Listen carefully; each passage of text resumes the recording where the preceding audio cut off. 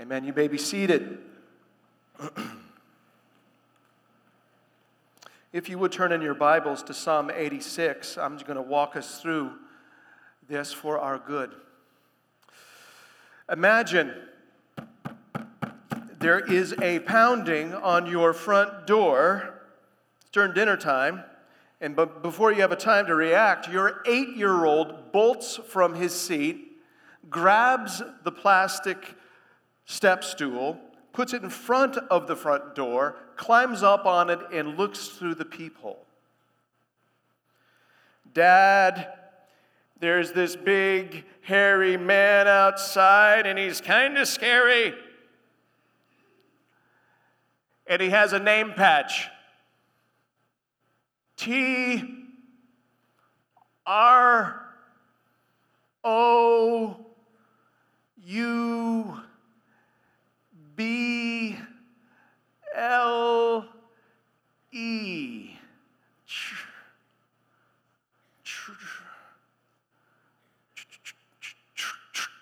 Trouble. Dad, there's a big hairy man whose name is Trouble, and he's knocking on our front door.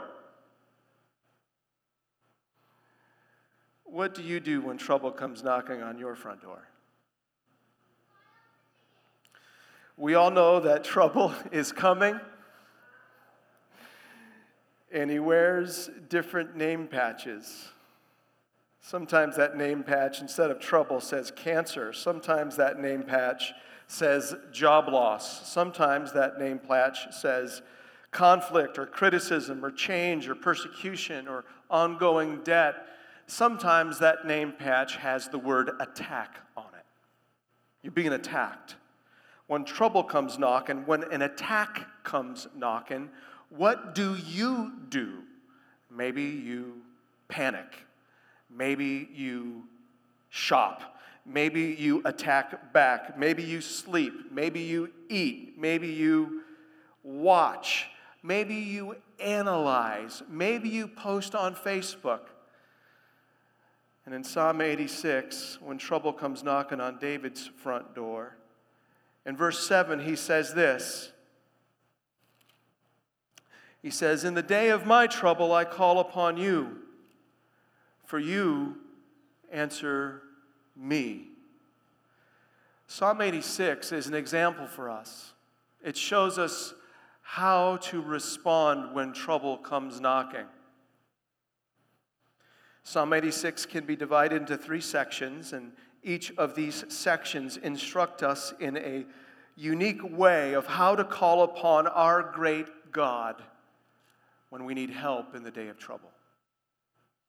I'm guessing there's a lot of people in the room that know what trouble is, but maybe need some help in knowing how to respond when trouble comes knocking.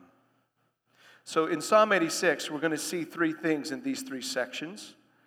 We're going to be shown how to seek God and call upon God with persistent prayers. We'll see that in verses 1 through 7. And then in verses 8 through 13, how to call on God with praise-filled prayers. And then at the end, in verses 14 through 17, purposed prayers. Psalm 86 is going to help us call out to God when trouble comes knocking by persistent, praise-filled, and purposed prayers. So let's look at verses 1 through 7, this Psalm of David, this prayer of David. And what we're going to see in these 7 verses, that when trouble comes knocking, we need to call out to God with persistent praying. Persistence is being steady in a course of action, especially when there's difficulties and obstacles and discouragement. It's staying on target when things get hard. That's persistence. And in Psalm 86, we see this repeated pleading of God. Follow with me. I'm going to number them.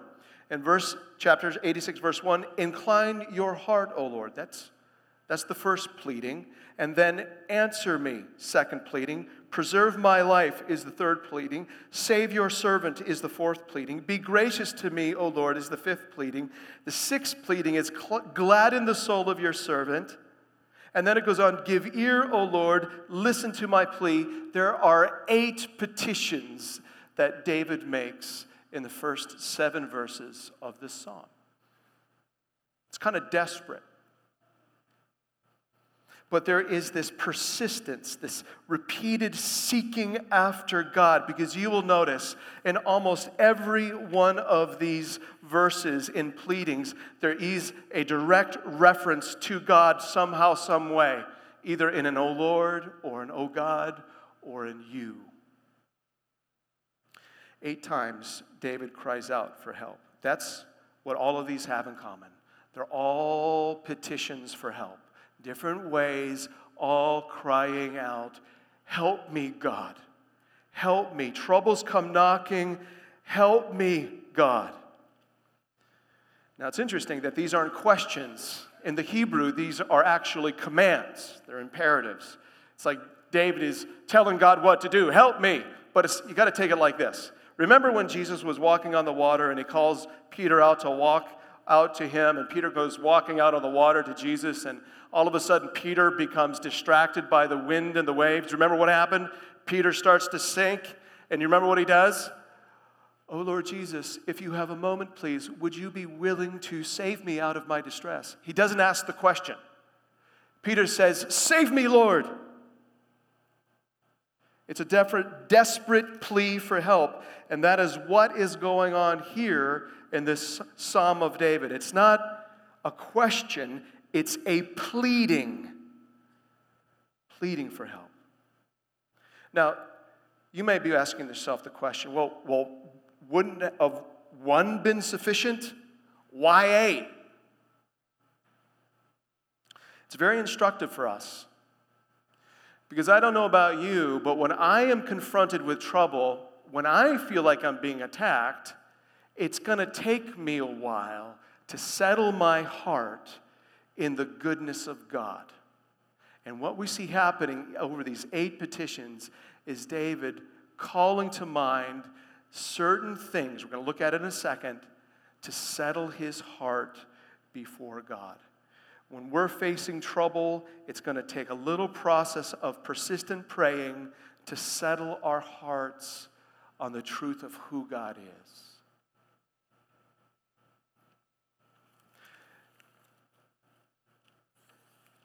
There are a bunch of reasons in this psalm for these petitions. You'll notice it with the word for. Incline your heart, O Lord, and answer me, for I am poor and needy. Verse 2, for I am godly. Verse 3, for to you do I call all the day long. Verse 4, for to you, O Lord, do I lift up my soul. Verse 5 is the greatest of all fours. For you, O Lord, are good and forgiving, abounding in steadfast love to all who call upon you. David is persistent in his praying to his God, and he persists until his heart settles on that great 4 in verse 5. Who God is. Yes, David is helpless. Yes, David is living a life that he is seeking to be upright in God's sight. Yes, in verse 2, he belongs to God. In verses 3 and 4, yes, we see David turn to God, calling out to God. But it's verse 5 that when his heart hits that truth about God, it will change the tone of the psalm. For you, O Lord, are good and forgiving, abounding in steadfast love to all who call upon you. The ultimate reason that David is persistent in his calling out to God for help is because he knows that God abounds in steadfast love to him personally. David knows that God has bound himself to him through a covenant, that God has promised to be David's God. And so David's prayers for help are being heard by a loving God. all in the midst of a day of trouble. When trouble comes knocking, what motivates our persistent praying is that God is abounding in steadfast love to each of us who call upon him, to us. God has bound himself to us through Jesus, through his blood. God has committed himself to us, to hear us, to act for us because of what Jesus has done for us. And so in verse 7, when David prays, "In the day of my trouble I call upon you, for you answer me," David knows that God answers him out of his steadfast love for him. All this desperate pleading, all this persistent praying, all this staying on target is staying focused on God and specifically God's steadfast love. Do we have any Star Wars fans in the house? 1977, the original Star Wars. At the end of the movie, Luke Skywalker is in his X-Wing fighter. R2-D2 is popped in the back. Beep, boop, beep, boop. He descends into that canyon in the Death Star. He is cruising. His aim is to drop 2 laser bombs in the exhaust port of the Death Star and blow it up. Do you remember what happens? TIE fighters come behind him, start taking out dudes in his squadron, and there's this guy from headquarters saying, "Stay on target." Luke is kind of like, "I'm getting afraid." Stay on target. There's these towers shooting at Luke Skywalker. They're shooting at, stay on target. And eventually he gets to the point, the aim drops his laser bombs. He's out of there, blows up the point. What it points to is persistence, staying on target. And the target of Psalm 86 is not a Death Star. It's God.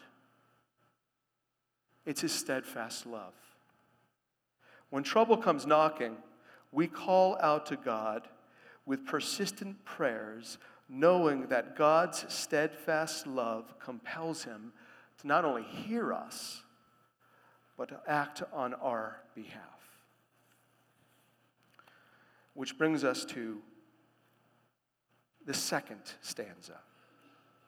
In verses 8 through 13, when trouble comes knocking, we must call on our great God with praise-filled prayers. Let me just point something out. In order for you to get to verse 8, you need to come through verses 1 through 7. In order for you to get to a point where you're praising God in the midst of trouble, you need to first settle your heart on who God is and his love for you.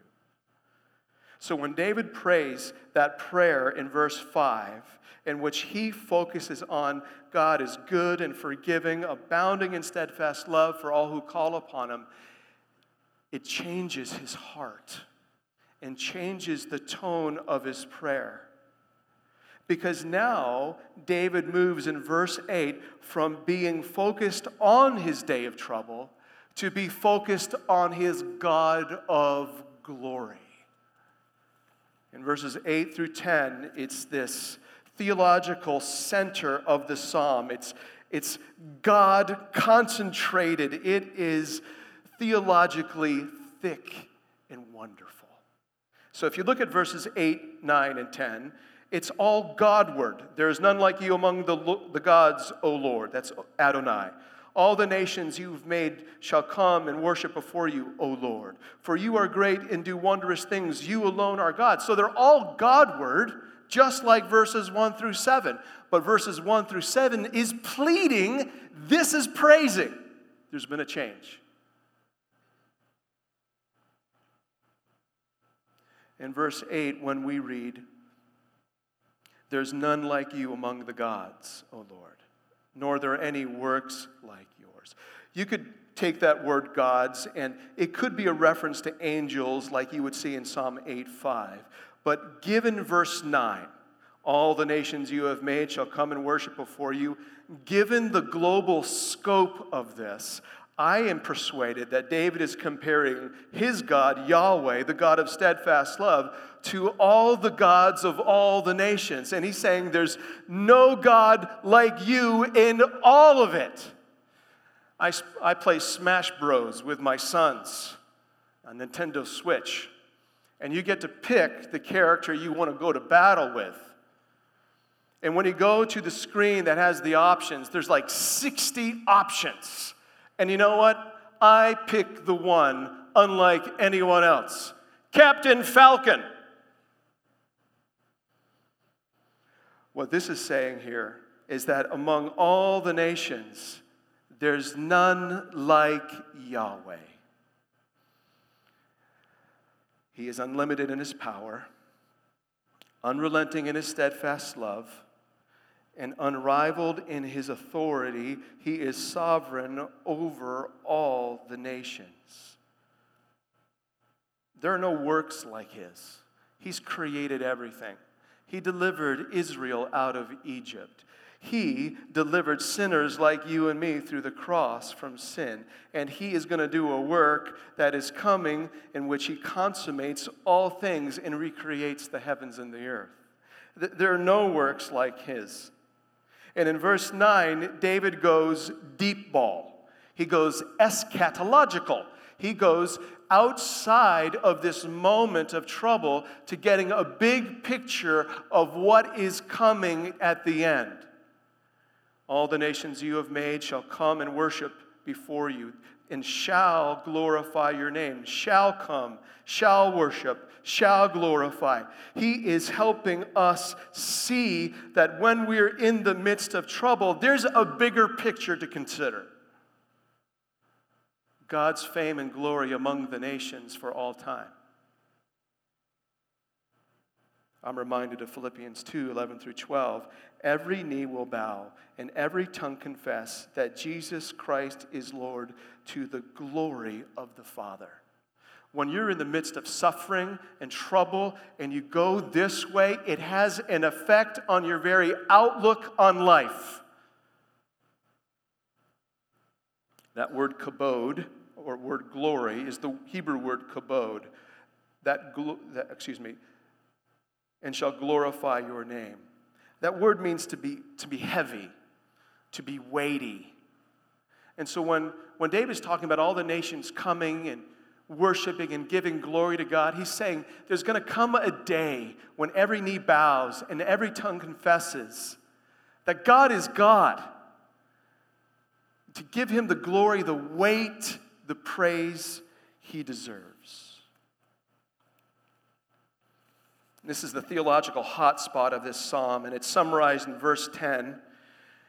Verse 10 is summarizing 8 and 9. For you are great and do wondrous things. You alone are God.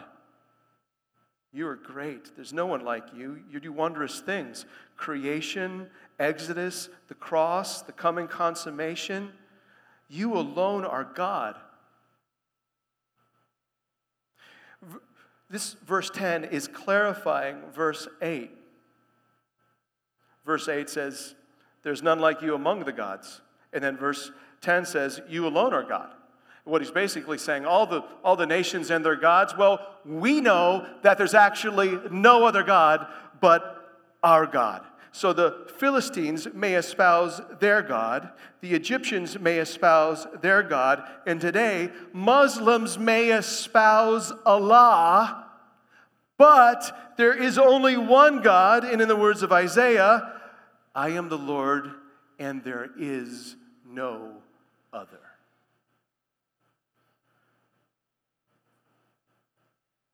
Do you see what's going on here?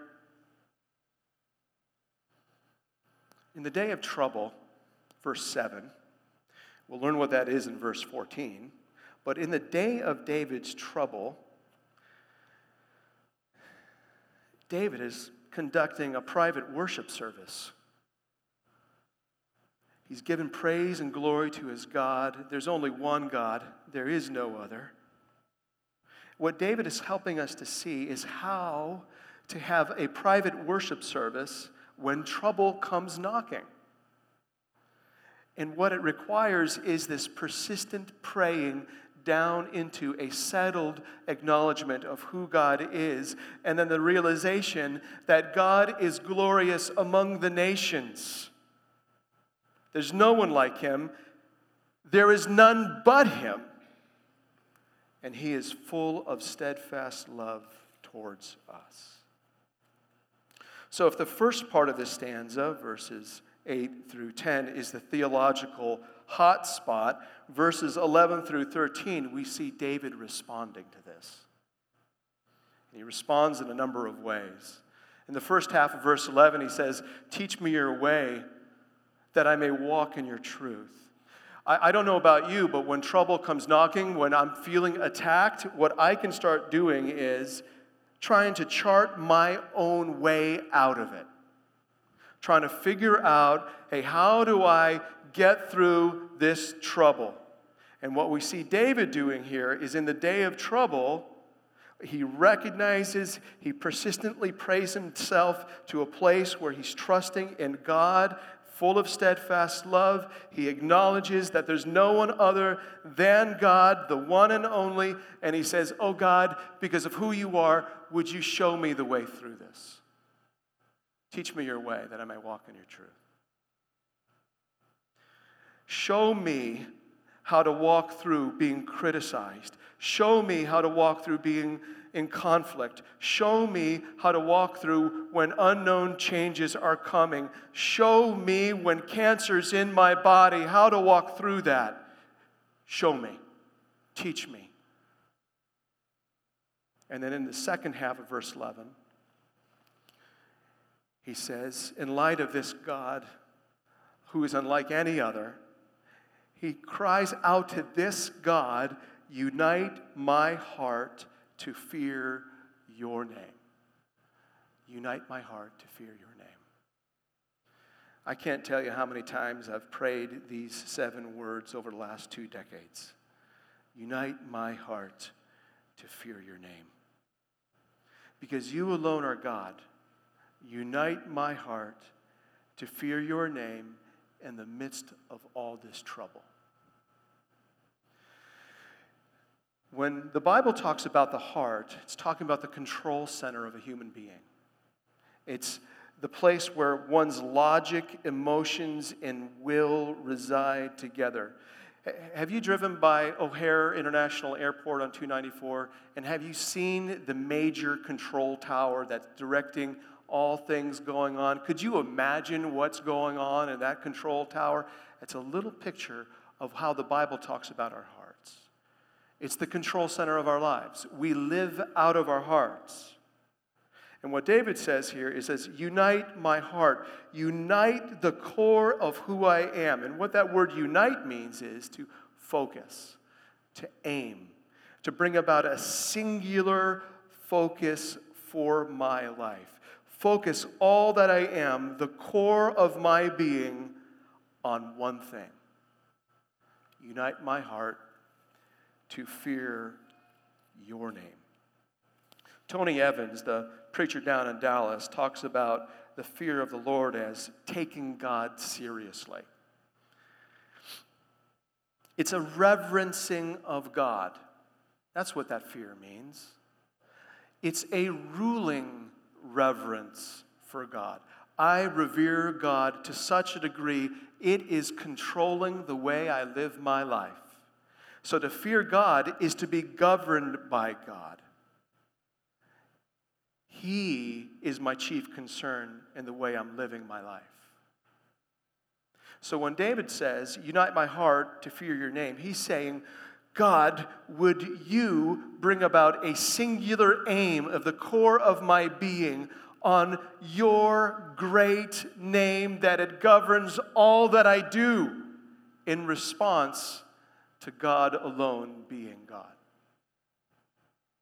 Give me a singular aim to live for your glory, to live for your fame, to live for your purposes, to live for your name. When trouble comes knocking, the temptation will be to allow your heart to be controlled by your trouble, to be ruled by the fear of the unknown. the fear of repercussions, the fear of what people think about me. What David is helping us with is helping us on the day of trouble to fear God above all else and to trust Him of how to move forward. What we're learning here is that we don't need to be ruled by our trouble because God is greater than our trouble, and His steadfast love towards you is great and unrelenting. In verses 12 and 13, we read how David gives thanks to God and glorifies God's name. This is the evidencing of a heart that has been united to fear God's name. It results in thanksgiving and praise.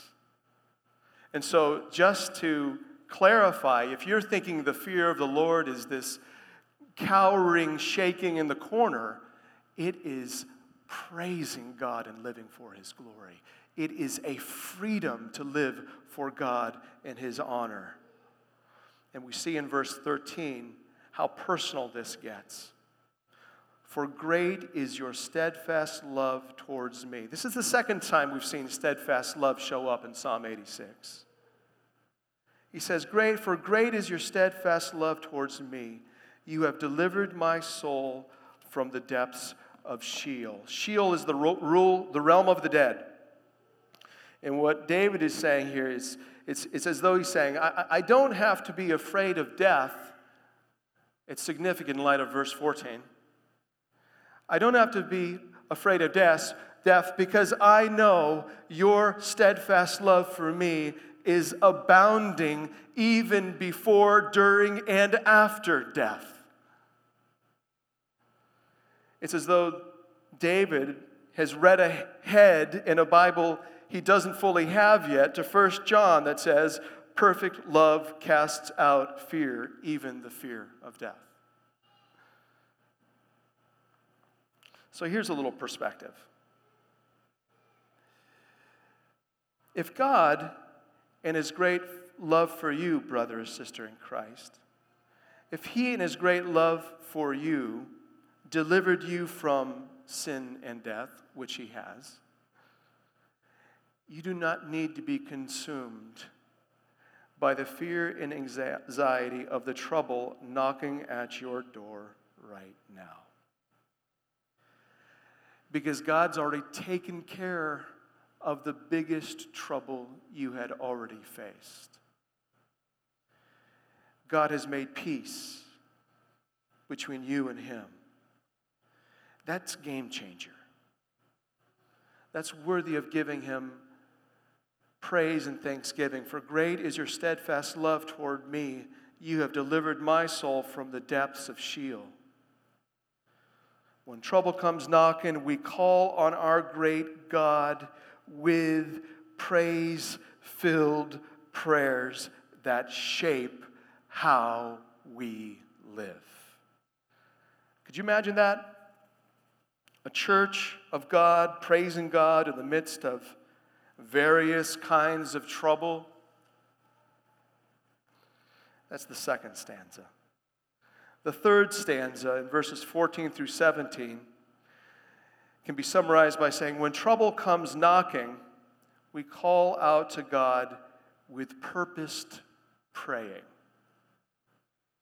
Persistent praying, praise-filled praying, and now purposed praying. There's nothing in this psalm, Psalm 86, that would indicate David had come through the trouble he was facing. By the end of the psalm, you're left realizing he's still in it, still in the midst of it. This is a place in time psalm, written in the midst of trouble. He's waiting on God to act. In verse 14, we finally learn the trouble David was facing. O God, insolent men have risen up against me. A band of ruthless men seeks my life. They do not set you before them. Insolent men, ruthless men, what they're aimed at is to kill David. They're there to take his life. Now, granted, this is a little bit more significant than being criticized on Facebook, but you can still pick up on the sense of feeling attacked. This psalm doesn't really give us any clues as to when this is taking place in David's life. All we know is what David tells us, and that his life is in jeopardy. And it's in jeopardy by men who do not fear God. They do not set you before him, David says in verse 14. But here's what's interesting. David is very purposeful in identifying who his attackers are, because he's also purposed in quoting the Bible. He's making a contrast. He says, okay, God, insolent men have risen up against me. A band of ruthless men seeks my life, and they do not set you before them. That's one group. Verse 15, but you, O Lord. And then he quotes Exodus 34, 6 and 7. It's a quote. He's quoting his Bible. David's praying Bible here. It's very instructive. He says, but you, O Lord, are a God, merciful and gracious, slow to anger and abounding in steadfast love and faithfulness. He's purposefully contrasting these two groups of people, ruthless men and his God, and their posture towards him. These ruthless men, they are full of spite, full of hate, quick to anger, abounding in malice, abounding in ruthlessness towards David to take his life.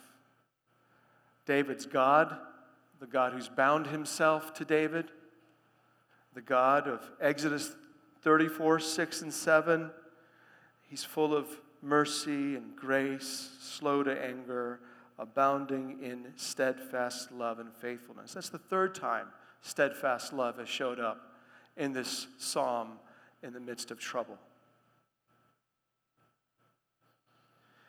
David is comparing and contrasting those people who are postured towards him. One group seeking to kill him. God is seeking to be for him, to demonstrate his love towards him.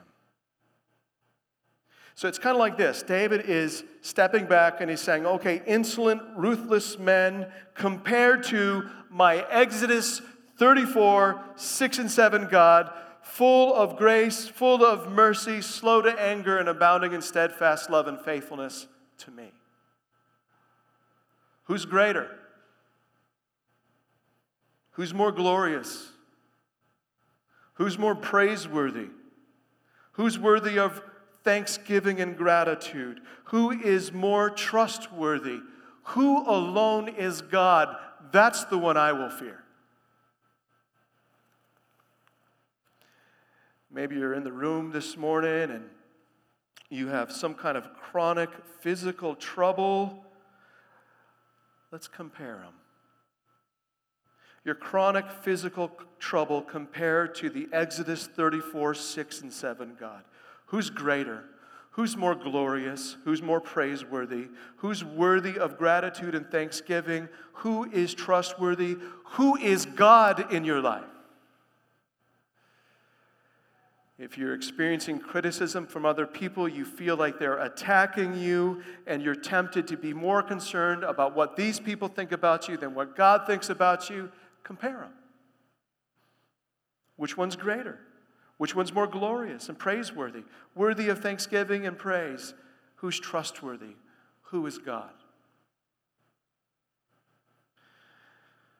David is purposefully contrasting these two to help us see who shall we fear in the day of trouble. We're to ask God to unite our hearts to fear Him. More than fearing change, more than fearing the unknown, fearing what people think about you, fearing of what's going on in your body, we fear our glorious God. That governs our lives. And in verses 16 and 17, David, it's like a springboard. This truth of who God is. In verse 15, David makes a series of more petitions. He says, Turn to me and be gracious to me. In verse 16, give your strength to your servant. Save the son of your maidservant. Show me a sign of your favor. More petitions, more pleadings, but these are coming from this solid understanding and resting in who his God is and his posture of steadfast love towards David. Which brings me to another purpose in this. In verse 14, David says of these insolent men, they do not set you, God, before them. They don't fear God. But here in 17, David makes this request. Show me a sign of your favor for a purpose, that those who hate me may see. What David is seeing here is an opportunity for his Exodus 34, 6 and 7 God to be exalted through this trouble and be seen by his enemies. For God to be exalted and glorified, and for David to be vindicated. As David is praying that God would show himself faithful, he's praying this with those who are attacking him in mind, that they would see and be put to shame. It's purposed. It's a purposed praying in the day of trouble. David is governed by God's greatness, and it's informing how he thinks about people in the day of trouble. He sees it an opportunity for God to be exalted.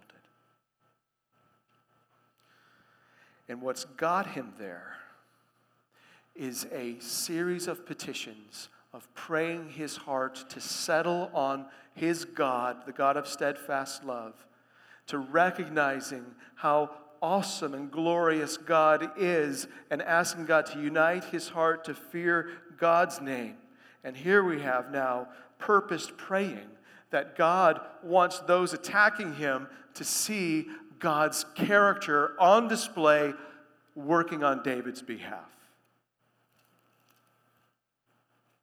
It kind of raises the question, should we be praying for a sign that God would demonstrate his character on our behalf in the day of trouble? Absolutely. Pray away. Ask God to do that. But I just want to remind you of something. We already have the greatest sign. The greatest sign has already been given that demonstrates God's steadfast love in action on our behalf. And that sign is the cross of Jesus Christ.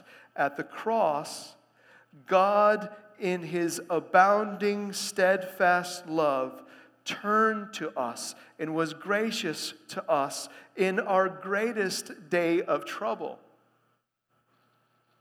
His steadfast love in Christ saved us from an eternal trouble over our sin, separating us from God. So we always, if you're a Christian, have some sign to point to on the day of trouble. The cross. God has demonstrated his love for us already. So let's say there comes a day when you're in the face of trouble, and you have petitioned your way down into a settled trust in God's very character. That your heart is saying, oh God, there's none like you among the gods. Unite my heart to fear your name. And that you're like, okay, you know what? This is tough, but compared to God, it doesn't stand. And someone comes up to you on that day of trouble, and they say, why are you so calm? You know what you get to say? The cross. God in his steadfast love is taking care of the greatest trouble I can face. This follows. This is icing. This doesn't change my trusting of him. We see here purposed praying. Days of trouble are opportunities for God's glory. When trouble comes knocking, we must call out to God with persistent praying, with praise-filled praying, and purposed praying. And there's where we find help. Psalm 86 is an example for us of how to trust God in the day of trouble and to find comfort and help from Him. And in closing, I just want to add one more thing. You only have a certain amount of this kind of praying you'll ever do. These prayers in the midst of trouble, we'll only pray them for a short while. Because there's no need to pray these prayers in the New Jerusalem and the new heavens and the new earth. There's no trouble there.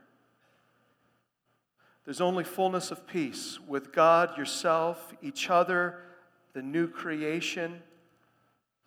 So our time is limited in praying in the midst of trouble, but we'll have trouble. And when we're either being attacked or there's something going on inside of your body, on those days, we call out to our great God who has promised to help us. Let's pray. God, thank you so much for Psalm 86. Would you take your powerful word, despite my weak words, and God, would you press it into our hearts so that Psalm 86 would sing to us when trouble comes knocking. Lord, we know that you're the sovereign over all, that when trouble comes, you don't bolt out the back door, but you are with us in all your glory, in all your power, in all your sovereignty to give us the strength we need. God, help us to respond in the day of trouble in a way that honors you. And it's your name we pray, Jesus. Amen.